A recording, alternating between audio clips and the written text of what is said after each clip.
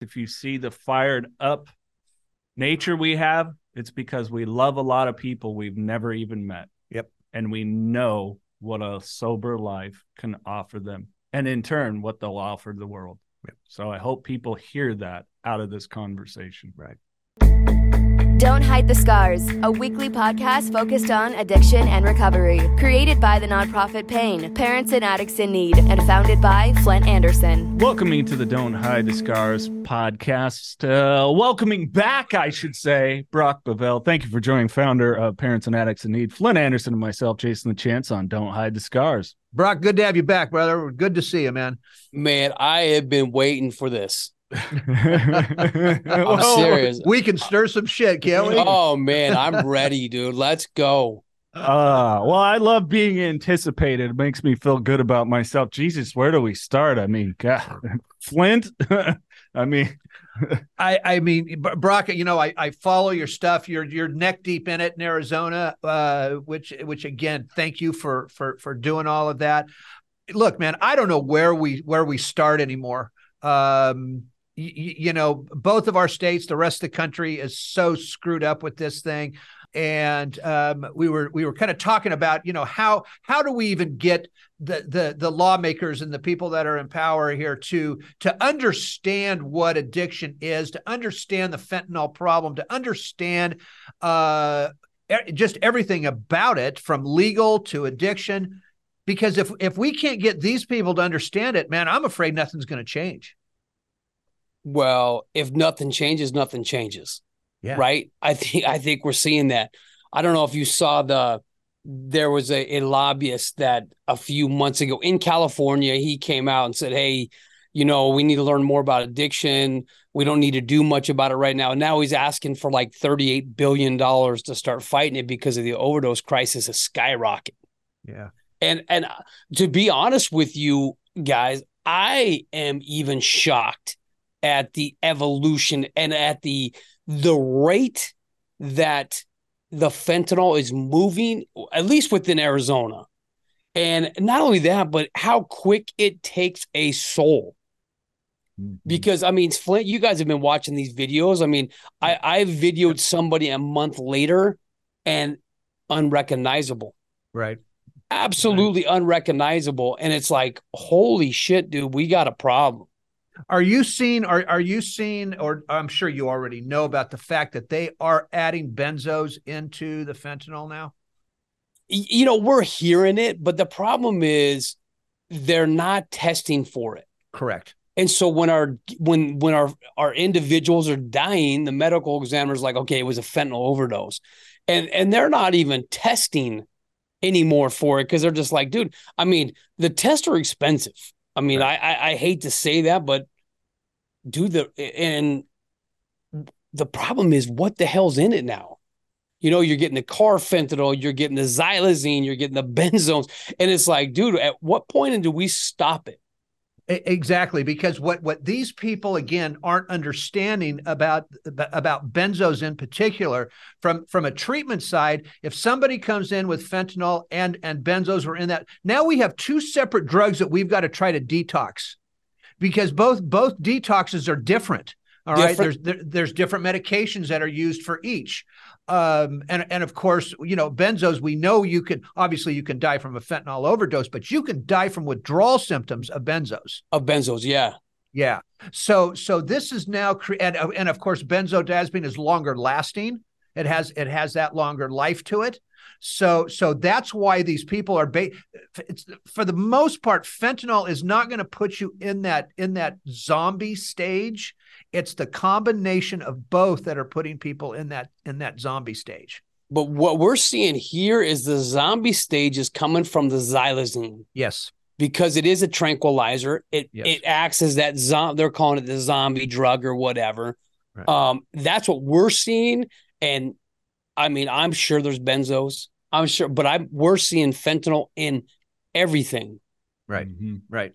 And so you're seeing these guys that have been meth users for years and years, right? Yeah. And they're not even, they can't, like they used to say, I could stay up for 3 days. I could stay up for 4 days.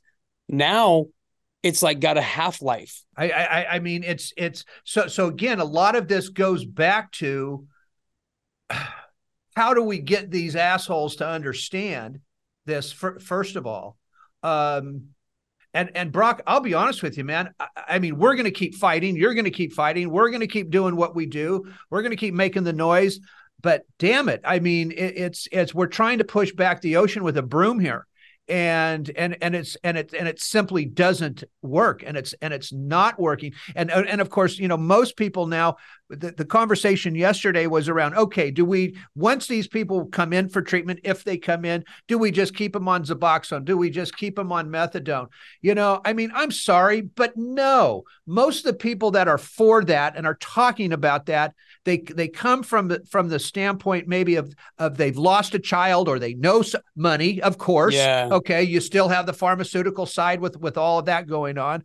But a lot of people that are pushing this long-term harm reduction stuff by leaving them on Suboxone and methadone, that's because they've lost somebody and they don't want somebody else to lose a family member. So let's just kind of keep them in a little locked box here. All right, as long as they're not dead. Yeah, let's keep them high. That's what we're doing. That's what we're doing. Yeah, we're keeping them high. And you know what, Flint, this harm reduction thing, I don't know if I'm a fan or not, right? We can debate this all day, but I'm telling you what, I want to keep an addict alive as long as possibly can, because as long as there's alive, there's a fighting chance. Yep. Now, I understand that. Well, here's what's interesting is I hate the fact that politics are running the monies. Mm-hmm. And when I say that, I don't know if you've watched my videos, but I have gotten different fentanyl test strips from the government. Right. Okay. Have you ever taken them out and tried to use them in real life situation? No. So the fentanyl test strips we have, you open it up and there's a dipstick with 0 directions. Right. So, I mean, I feel like I'm a pretty educated guy, bro. I sat there with the guy and tried to figure it out. Both of us. He's in addiction. I'm 13 years removed from addiction, but in clinical every day. Right. Could not figure out how to use the test strip. Why is the government spending millions and millions of dollars on these test strips if you cannot use them? So let me ask you this: what? I'm not surprised. Right, I'm not surprised either. Okay, but what were you testing, powder or were you testing a pill? I was testing at that first time. I was testing marijuana. What happened was, let me give you the premise. I'm walking through the park and this guy's sitting at a bench and he is absolutely 100% nodding off. Right. He is in a heroin induced, whatever you want. He's on the nod. Right? Sitting there. He's nodding out. So I walk up and talk to him. Great guy. He's like, hey man, I think there's fentanyl in my weed. I need to test it. I'm like, he's like, can you help me? I was like, yeah, I got these test strips right here. We could not figure it out. No.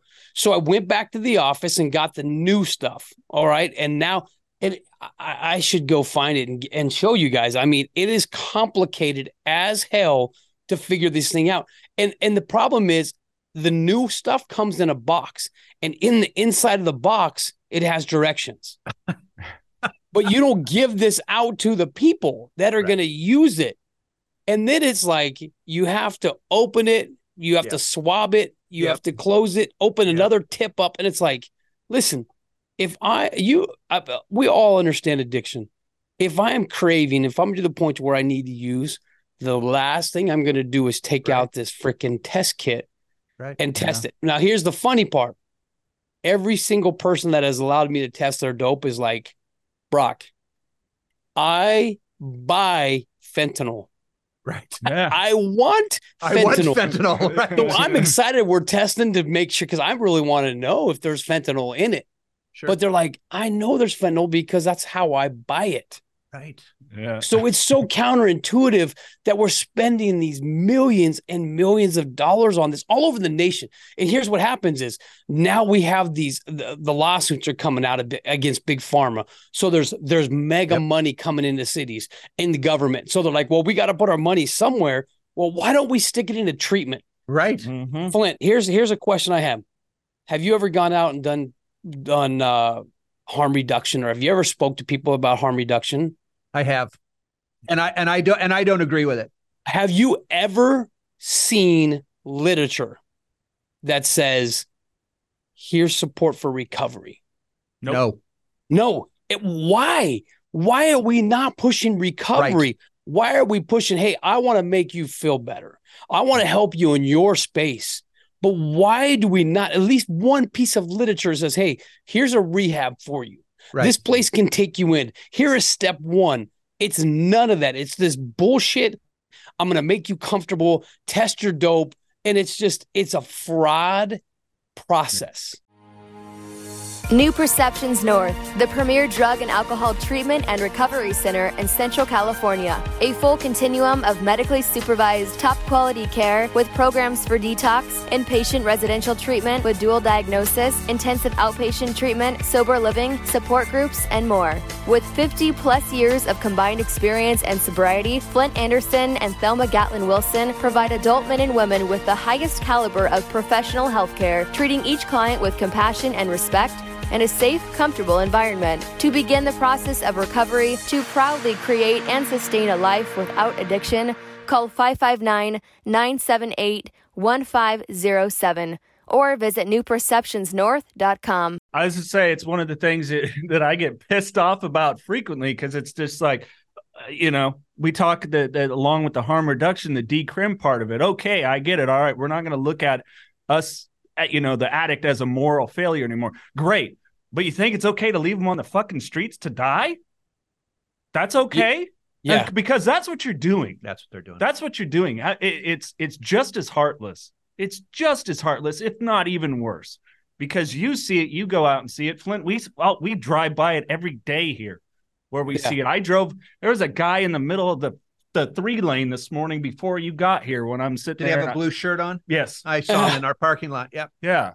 And it's like, really? Yeah. You can't tell me that, whoever's cousin is producing all these test strip kits that's working in Congress or Senate or whatever it is. It's because the money's going somewhere. It's going. Yeah. You can't tell me that it wouldn't work to work with private treatment centers or even the public stuff and do a little bit better with their budget. Shit, have someone there 24 hours a day to answer a phone and be a part of intake. Let's start there. Well, here's that's interesting. I'm so glad you talked about that. I can tell you guys are fired up about this too. Check it out. Yep. So in Mesa, they just bought a big ass hotel. Okay. In Arizona, they buy these big hotels, and of course it's all government money, all taxpayers' money. So we're paying for it no matter what you say. Okay. So they're opening these, and then they're putting all these individuals inside, offering them no treatment. Right. But they're housing them. So guess what now they're turning into? Shooting galleries. Yeah. Crack houses. I mean, I interviewed a lady yesterday. I was like, hey, have you talked about going to the Windermere, which is a local place, which is what it's called? And they're like, I'm trying to get out of addiction. Yeah. I'm trying to flee from that. I can go there today and buy dope right now. And of course they have the police officers. He's stationed out front. Yeah. Right. And off-duty officers there. I don't know what it's for, but it's also, I mean, it's just like, why, where's our money going? Like, I want to follow the money. Right. That's just it. I mean, I've been saying it for years. And instead of putting money, into opening up legal shooting galleries, all right, and safe injection sites, why aren't we putting that money into treatment? Jason mentioned the fact that county-run programs don't answer their phones. They don't. We've done it. We've called them. We've called them all over the country. 2.5 hours. We were on a phone. On a phone. And if you call the national hotline for recovery, it goes through another 45 minutes of fucking prompts. Okay. And then at the end, it asks you, it says, what county in the United States do you live in? Said Fresno County. Now it takes you to the Fresno County behavioral website, right, with their phone and their 17 different prompts. So the county run programs aren't answering their phones. By the way, we went through every single voicemail on that call, and not one comment was made about inpatient, detox, or residential. Not one. Okay. And that's what I'm trying to get across to these people. People have to be medically detoxed off of this. You cannot throw them in a room, okay, with I'm sorry to say this, but I'm a realist. You can't throw them in the room with the Bible, okay, and pray your way out of this mess, okay? No, you can't. It simply doesn't happen that way. So I want to go back to the fentanyl test strips for a minute, because somebody made this point to me the other day, which I thought was fantastic. So you got an M30 pill, all right? And you're trying to test that M30 pill. And we know that kids will quarter that pill, right? So what if they just test the one little quarter that doesn't have any, I mean, that doesn't have it in it? The chocolate chip cookie effect, right? Correct. Right? If you don't test where the fentanyl's at. Right. That's exactly right. Now you have people like dancesafe.org. Have you ever heard of these people? No. I want you to write that down, and I want you to do a little investigating into dancesafe.org. This is a corporation that puts on raves and music festivals, and they are promoting fentanyl test strips given out and Narcan given out to their kids when they come in to dance. So in case they're doing drugs, which Dance Safe knows they are, we're basically saying, we're not going to be responsible because we're giving you a fentanyl test strip. We're not liable. And Narcan. Right. It's bullshit. Now, one other final thing on this. Think about the message we're sending when a parent tells their 15-year-old, hey, I know you're going to do some drug on Saturday night, and if you're doing cocaine, we don't really like you doing it, but if you do, here's a fentanyl test strip because we don't want you to die. Now, that's angel on one shoulder, devil on the other situation, right? You don't want anybody dying, obviously. But damn it, what kind of message are we sending? Well, and then if you take off of what Brock was saying, if the kit is so freaking complicated, when I was 15, if I was using it, I would have just went, it's fine. It's fine. And back to the hotel thing, if we're talking follow the money, I want to know who owned that property that was bought by the state, because it's happened in California too. Who's owning these properties that they have deemed this is appropriate to buy it, and this is where we're going to send people that are homeless? Well, I got a couple things. I totally agree with that. Here's some frustrations I have is, so if someone overdoses on fentanyl, okay, if there's xylazine in it, the Narcan doesn't even work. Right. So we're sending our kids into use, giving them this Narcan, hoping. Do you know how many of these kits now police officers are having to use to help overcome an overdose? Oh, probably. I would imagine 4 or 5. Yeah. On the way to the hospital, they're hitting them 4 or 5 times with the Narcan. Right. Because it's so powerful, right? Right. That the Narcan's not even working. So they're having to pound them with 4, 5, 6. I mean, a guy that I know had 8 hits with the Narcan before he came alive. Wow. And he got lucky, because normally they usually don't snap out of that one. And who carries 8 canisters of Narcan? You know what I mean? No officers. Well, right. Well, here's another message that we are sending. Cladaxo. I'm sure you've heard of Cladaxo. Okay. I believe that's a 12 milligram naloxone. So are we just telling the American public, just keep using because we're going to make stronger Narcan?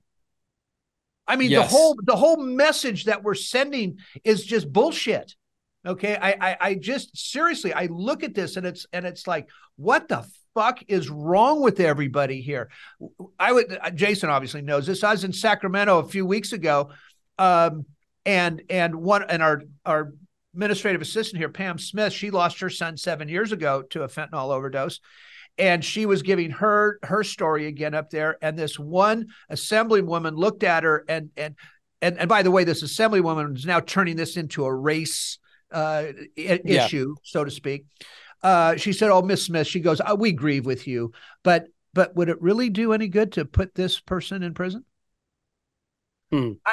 there was a young lady next to me who's tapping me on the knee going, calm down, because I was about ready to jump up and, have I was off to Guantanamo because this lady's like, I want to, are you kidding me? What do you might as well punch Pam in the nose, it's, and then another assembly person said, I just can't, honest to God, Brock, I just can't believe that every drug dealer is lacing every pill with fentanyl. Were they born with stupid tattooed on their forehead? They must have been. Well, man, that's a good point. So check this out.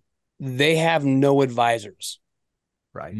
How many, think about that. Think about how many people, who's leading them? Like who is on their team, right? Couldn't tell you. No, and these people that are making the decisions do not have one of us on there. Have you ever been called to help make a decision? Why don't you contact guys like us who are in the middle of it every day? What have we talked about? That exact same thing. Again, I go back to saying they're not asking the right people. Nope. They're not even asking the right questions. You know why, right? I would imagine it's the money. It's the money, and we're not going to agree with all their decisions. And they don't want that. They want yes men. Oh, yeah, we want the money. We want the money for this. Oh, yeah, it's going to help this community serve. Dude, come on. And we're seeing it because there is no policy out there, that at least that I can think of, at least in Arizona, that is benefiting the addict to get them out of active addiction. There's not one policy out there helping them. No, none. I think they just wanted as turnkey as possible to go, see, look, I was a politician that got test strips in your community and all this other. But there's people in the recovery business. Let's call it that. That I think some of them know it, some of them don't. They're not helping the situation. What I mean by that is, again, there are, until we can all, none of us are ever going to come to a total agreement on everything here. But when we've got people promoting long-term and forever Suboxone use and methadone use and continue the test strips and the clean needle exchange. Look, I don't want anybody to get Hep C. I don't want anybody to get HIV. But come on, as ex-addicts here, Jesus, would we have cared if we had a clean needle or not? For the most part, no. So when you get that clean needle, it's like, hallelujah. All right. They're not worried about getting Hep C. Hell, they're not even worried about getting HIV. You said it earlier. When we're in our addiction, the only thing we give two shits about is getting high so we don't get dope sick, period. Well, what did that needle cost? To them? No, think about it though. Like, how much are they charging for those needles? Like when we get all this stuff, gotcha. You should see. And I'm blessed, man. We have an awesome organization that provides us Narcan. We buy 100 kits at a time. You should see the bill. You should see the bill that someone's fitting. Yeah, and it's ridiculous how much that shit cost. Yeah, someone's paying for it. Somebody's paying for it. Someone's paying for it. They're allowed. I mean, we get the bill. I have all the bills over here, and I'm like, holy! Our organization couldn't pay for it. Right. Same here. We get whatever it is. I mean, we'll have 500 cases sitting in there, whatever it is at any given time. We wouldn't be able to pay for it if we didn't have that arrangement with those folks. And if you're the private citizen and your son's struggling with addiction and you go down to CVS pharmacy and you go buy $50, $60. Yeah. Dude, up to 90, 100. I've seen it create. And it's like, wait a minute. This is a life-saving drug. I can walk into the store right now and get needles for free. Mm-hmm. Because I'm an IV drug user, right? Mm-hmm. You're going to give me free needles. Yep. But why can't I get Narcan to save my kid's life? Right. Why is it a price? Why is there a cost? And I'm not saying we should have free. I'm not saying that, but I'm just saying, dude, that's not even reasonable. One thing free, why not the other? Right. Why not the other? If you're going to help them get high, why not help them save the life too? Let me tell you how crazy it is. So I work closely with the law enforcement in this community. I got a phone call from them saying, hey, can you bring us some Narcan? We can't get any from the station. We can't get Narcan in our station.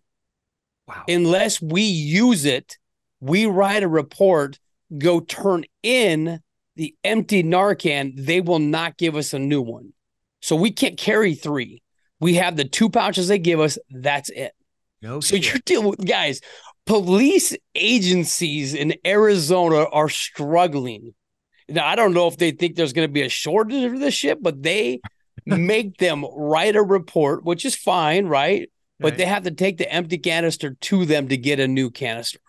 Wow. I don't know about you, but I just think that's ridiculous. Yeah. So he asked me so I brought him 50 canisters.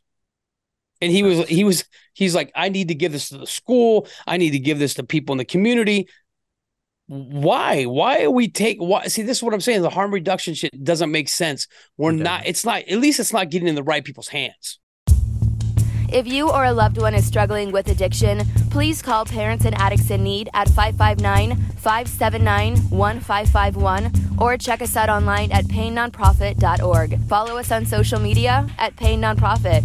Please subscribe to the podcast and share with others wherever you get podcasts and on YouTube. To donate, please click the link in the description and help us save more lives gripped by addiction. And I think the other thing with Narcan too, I don't know what you think about this, but I believe that people think that Narcan is actually a treatment tool, for the lack of a better term. And it's not. Okay? It's a life-saving tool. That's it, period. That's it. Period. This isn't going to get your kid clean, all right? It's not going to help them in their recovery one bit, right? But there are people that think that is. And it's like the schools. I mean, I don't know what it's like in Arizona, but we'll have school districts out here saying, and politicians going, yes, we now have it in the schools. And here's my comeback to them. Is it in every classroom? Well, no, it's in the nurses' station. Locked up. Exactly. Locked up, right? Where they've got to break the fucking thing open or at least have a key. And what if the nurse isn't there? And what if that kid is on the other side of the campus somewhere a half a mile away? That kid's dead before you can reach there. So don't walk around your communities going, we're wonderful, we've got it in the schools. No, until you get it in every classroom, you're not doing your job. Yeah. And it's a simple training. I ask the same thing. We're doing trainings in schools. Like, why doesn't hey, how about your coaches when they leave campus? Why you don't think your kid? There's some kids that are using this stuff.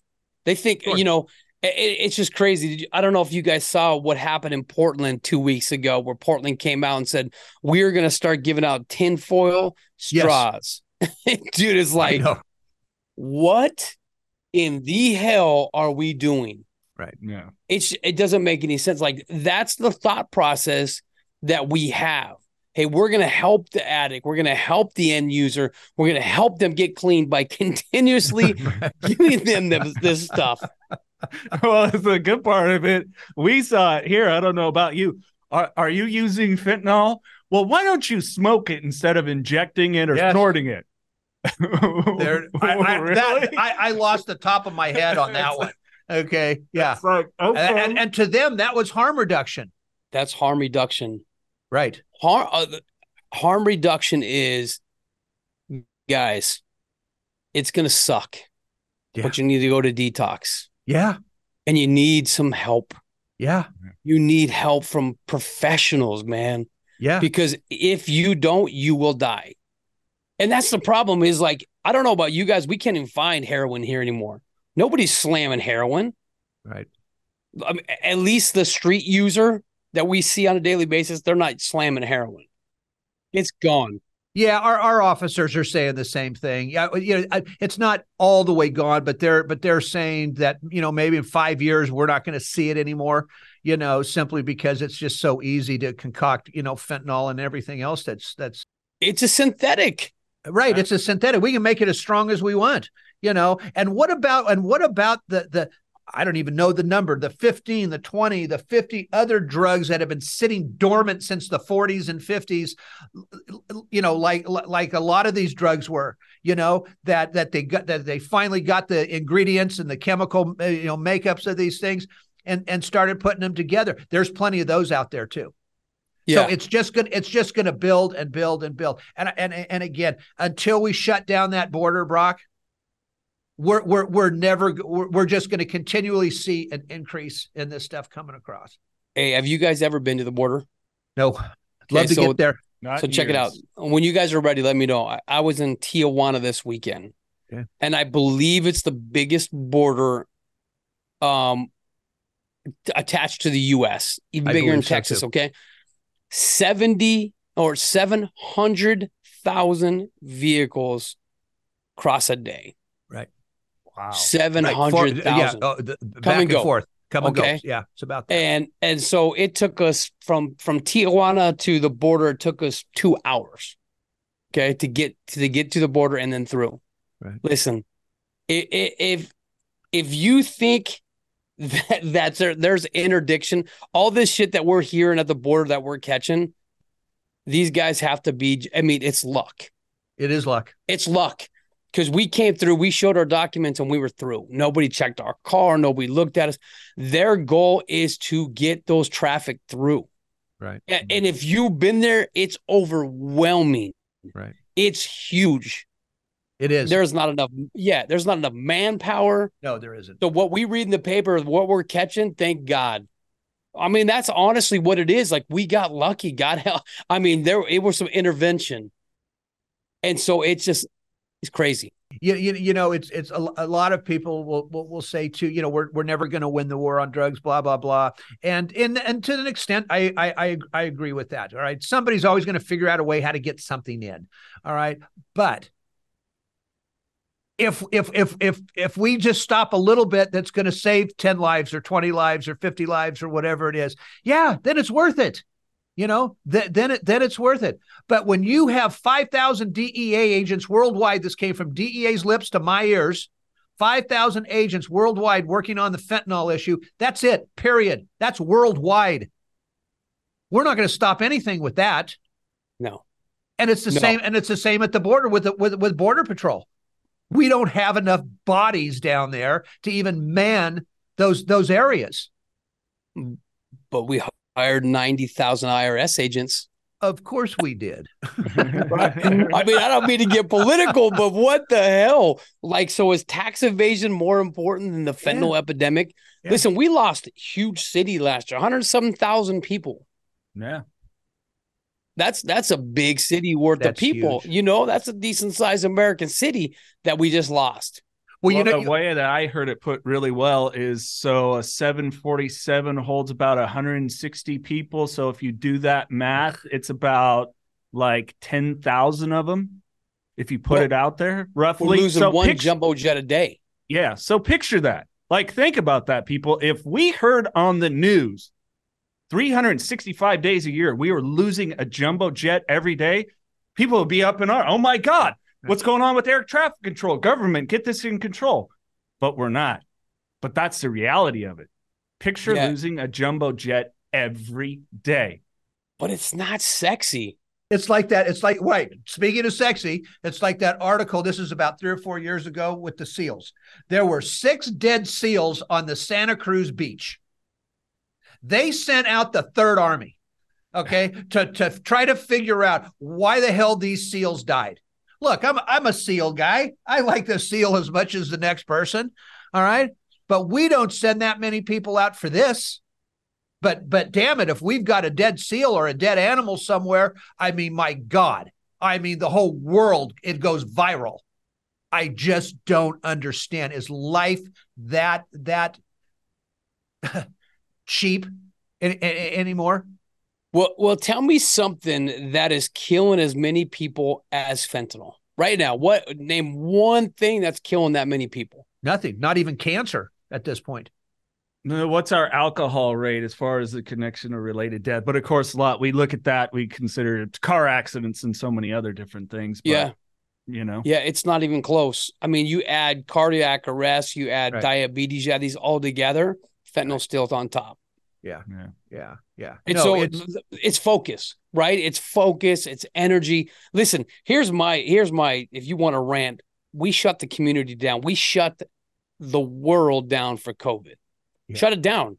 You couldn't fly. You couldn't come into the U.S. You couldn't get out. You couldn't go to the movies. You couldn't do that, right? For COVID. That's killed less people than the fentanyl epidemic. Right. but yet nobody's talking about it.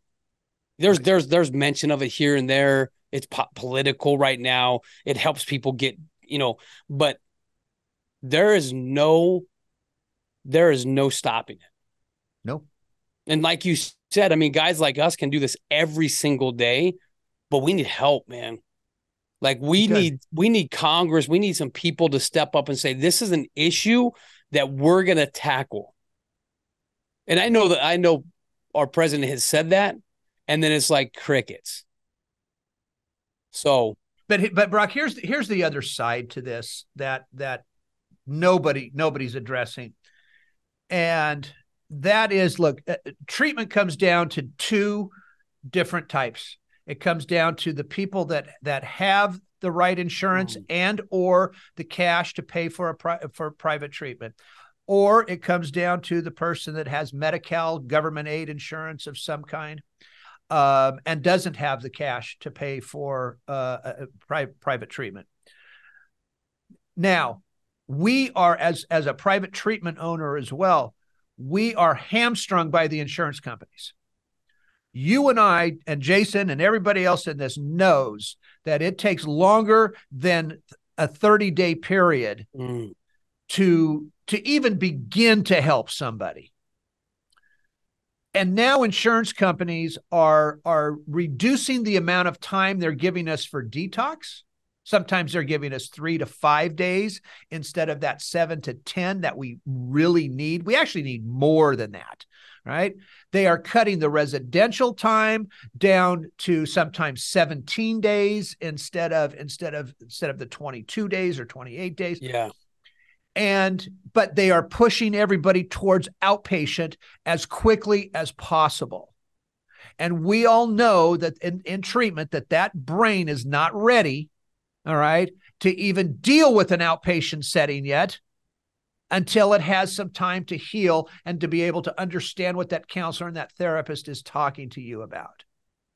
Until we fix that, I believe that's why relapse rates are 93%. I believe that's why we're never really going to get a handle on this thing, and we have to fix the county programs. They're broken. I'm sorry. There's parents that are not going to send their kids to a shithole county program that is dirty, that has, and again, I just got to say it. Sometimes parolees, families aren't going to send their kids there. I mean, we have to come up with some sort of system that's going to handle that. It's socioeconomic a lot of the times, and we have to figure out how to handle both sides, if that makes any sense. Dude, we're fighting the same battles. We talked about Suboxone early on. Okay. So what do you do? Okay. Insurance wise, let's talk insurance. Let's be honest what the government feels. We got a guy that's struggling with Suboxone. He's like, dude, this stuff is taking over my life. Yeah. The doctor, we're not weaning. We're like, the whole reason for Suboxone is to get off the damn stuff. Right. It's temporary. Right. Well, we've got doctors now that think you should have Suboxone for life. Correct. Yep. So check this out. We got a guy right now who says, hey, I'm addicted to Suboxone. Yeah. It's controlling my life. I'm full-blown addiction. I need rehab from it. We go and we send in his paperwork to get insurance, like to pay for it. They're like, no, right. He's on MAP medication. He is using, it is a source of recovery. He hasn't relapsed. And the guy's like, dude, so you're telling me I have to go use my drug of choice to get treatment. So the guy's like, yeah. So now he's got to go and relapse to allow him to come in to treatment. Yes. Yeah. It's so counter. Yeah.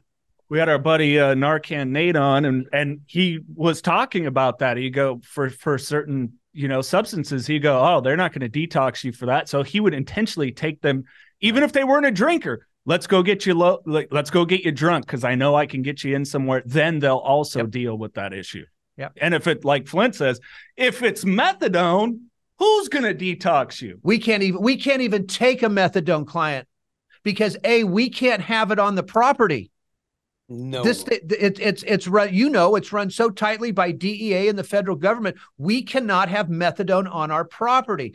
And if somebody is even on 20 milligrams, we will not try to detox that person. It's too damn hard.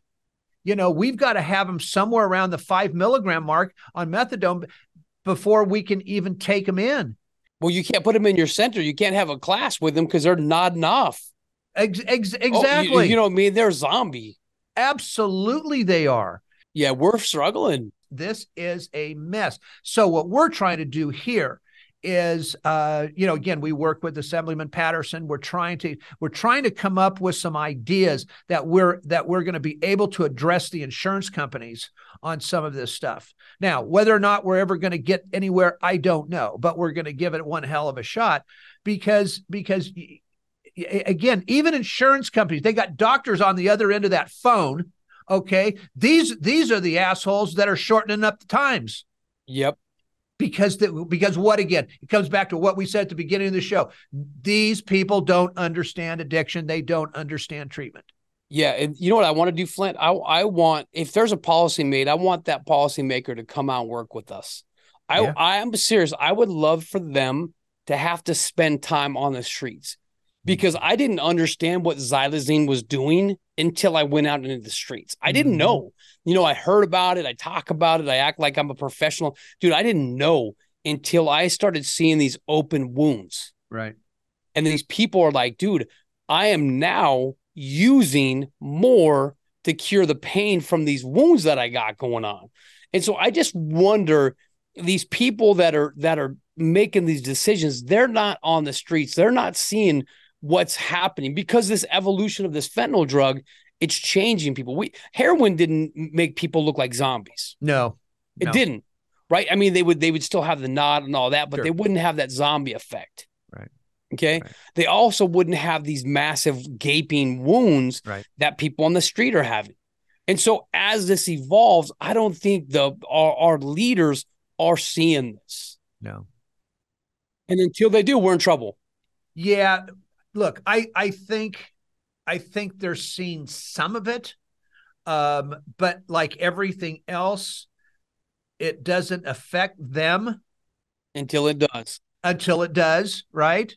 It's just like Robert De Niro's grandson, right? Dying from this, and I said that in a post. I mean, it's a shame. Obviously, nobody should die from a fentanyl overdose. But maybe a De Niro, all right, maybe this is a cause that he's going to pick up. I don't know. We've had several politicians over the years. I can't remember the guy's name from Kentucky. I think he had a son that died from it. So this was on his plate. But until it happens to somebody's kid or grandchild, man, I think these people are just going to continue to sit on their ass. We had a Senator Marsh that's still a sitting senator right now in Arizona. I had her on my podcast. Her child died of a fentanyl overdose. Mm-hmm. And she's also promoting the test strips and all. And I love it. I mean, if it's in the media and we're talking about, I love all that, but I just wonder if we're guided in the right direction. Well, exactly. And you said something there. She lost her child. Of course she's going to promote the fentanyl test strips. Yep. Of course she is. But they don't understand as addicts what we're going to do with that fentanyl test strip. Yeah, because the logic, I'm sure, is, well, if my son had only had this. There it is. Yeah.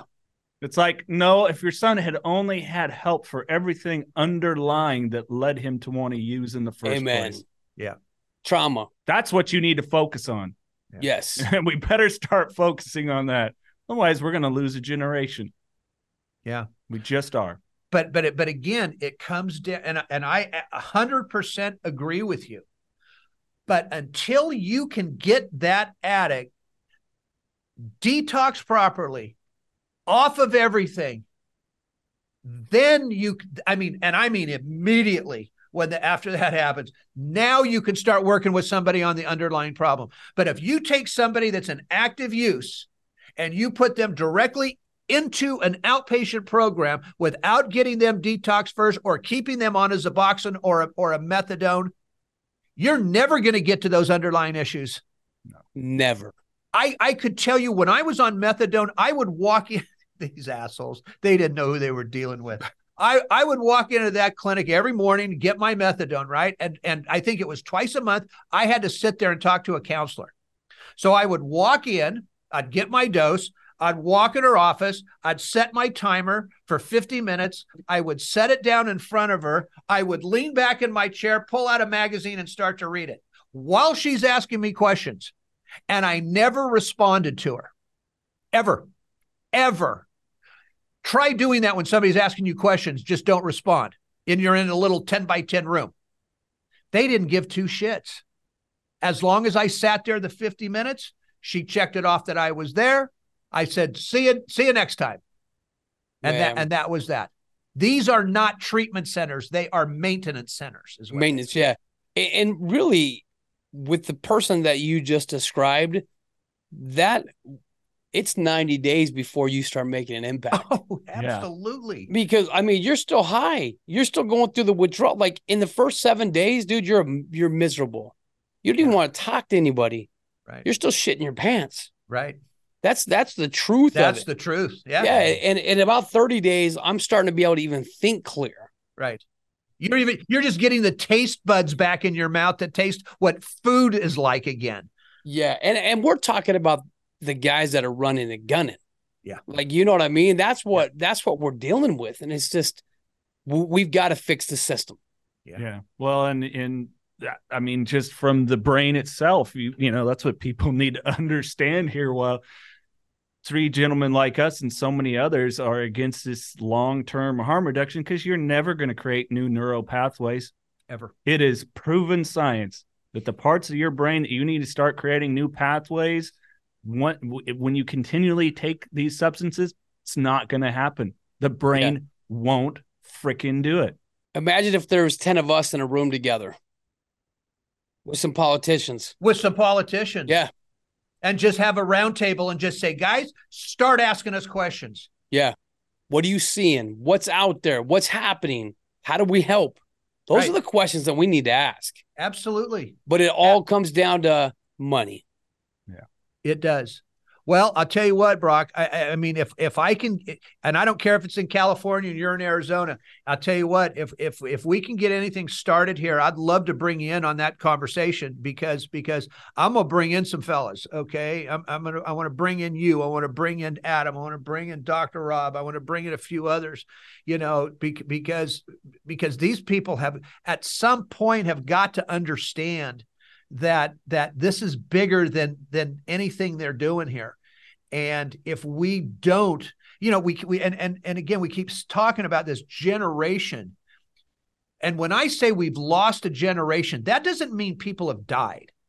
That's the combination of death. But there's something always worse than death, and that's living in an addiction. So when we've lost a generation, I'm talking about their minds. I'm talking about their 100. talent. I'm talking about their abilities. I'm talking about all of those things that make up a human being. That shit's gone. Gone. Yeah. And they're just living on the next high. Boom. That's it. Super informative, guys. You guys rock. Oh, so do you, man. So do you, brother. Appreciate you. Mr. Anderson? I'm out of words, I think. We get too fired up. We're all too fired up. And look, Brock, you're the best, man. I'm seriously, it's the fight that you're doing there is wonderful. Anything we can ever do, you know, to help you out, you just let us know. We'll come there. We'll be there. We'll take Arizona upside down. Yeah, dude. Well, we're about to get there. So stand by. Are you guys near Semi Valley at all? No, we're probably 3 hours. 3 hours. Okay. Yeah. Okay. Yeah. I mean, we're Central California, man. We can get anywhere in the state. Yep. Good. Yeah. Well, we got some ideas. So thank you guys for just having this conversation. You bet. Yeah, absolutely. You bet. And the thing I would like to leave people with, if you see the fired up nature we have, it's because we love a lot of people we've never even met. Yep. And we know what a sober life can offer them, and in turn, what they'll offer the world. Yep. So I hope people hear that out of this conversation. That's tight. Good shit right there, man. If you or a loved one is struggling with addiction, please call Parents and Addicts in Need at 559-579-1551 or check us out online at painnonprofit.org. Follow us on social media at Pain Nonprofit. Please subscribe to the podcast and share with others wherever you get podcasts and on YouTube. To donate, please click the link in the description and help us save more lives gripped by addiction.